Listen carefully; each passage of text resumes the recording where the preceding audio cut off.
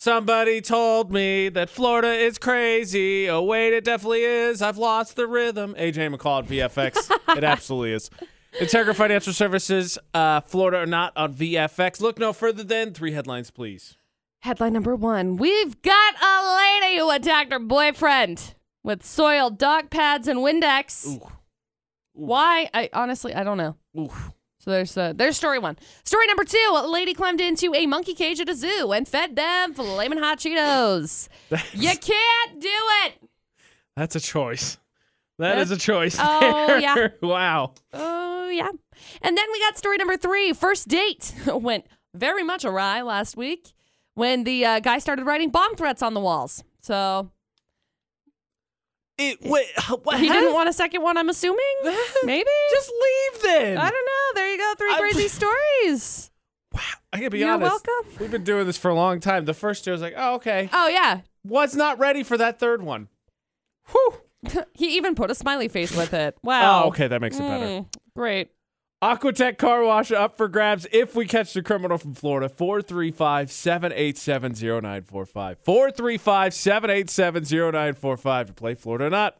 I'm not saying that I hadn't had a few dates along the way that I wouldn't have done just about anything to get out of, but putting up bomb threats quickly into the first date, man, just say you want to go home. AJ and McCall for the Integra Financial Services, Florida or not. I mean, Cam, as bad as it's been out there, and I'm sure dating has only gotten much more interesting in COVID, you would never write bomb threats, right? Never. Unless I lived in Florida. Well, yeah, okay. Well, if you're going to go out swinging, right? So she got a great time. It's Florida. All right. 3 full stories, please. Okay, story number 1. Some lady got arrested on Thursday for assaulting her boyfriend by throwing, quote, soiled dog pads and So gross. spraying him in the face with Windex. It's unclear what the argument was about, but obviously things got tense. Her name is Ann Walsh. She is a 60-year-old lady who got into a fight with her 64-year-old boyfriend. At one point, You never write romantic bomb threats for me anymore.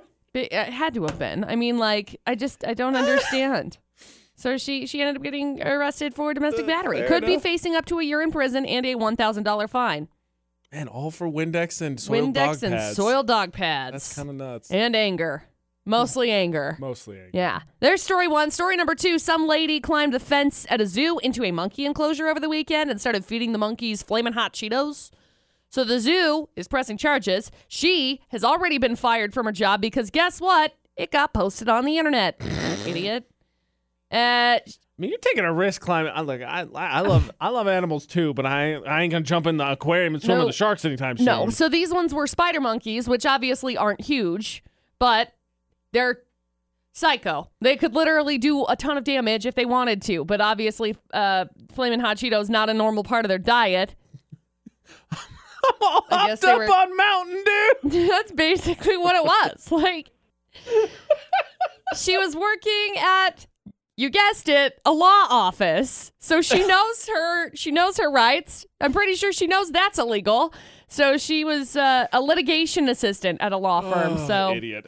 Yep, there's story 2. And then story number 3, first dates at a mall went awry last week. Nobody would have guessed that a first date at a mall would have gone awry, especially not with a 33-year-old man.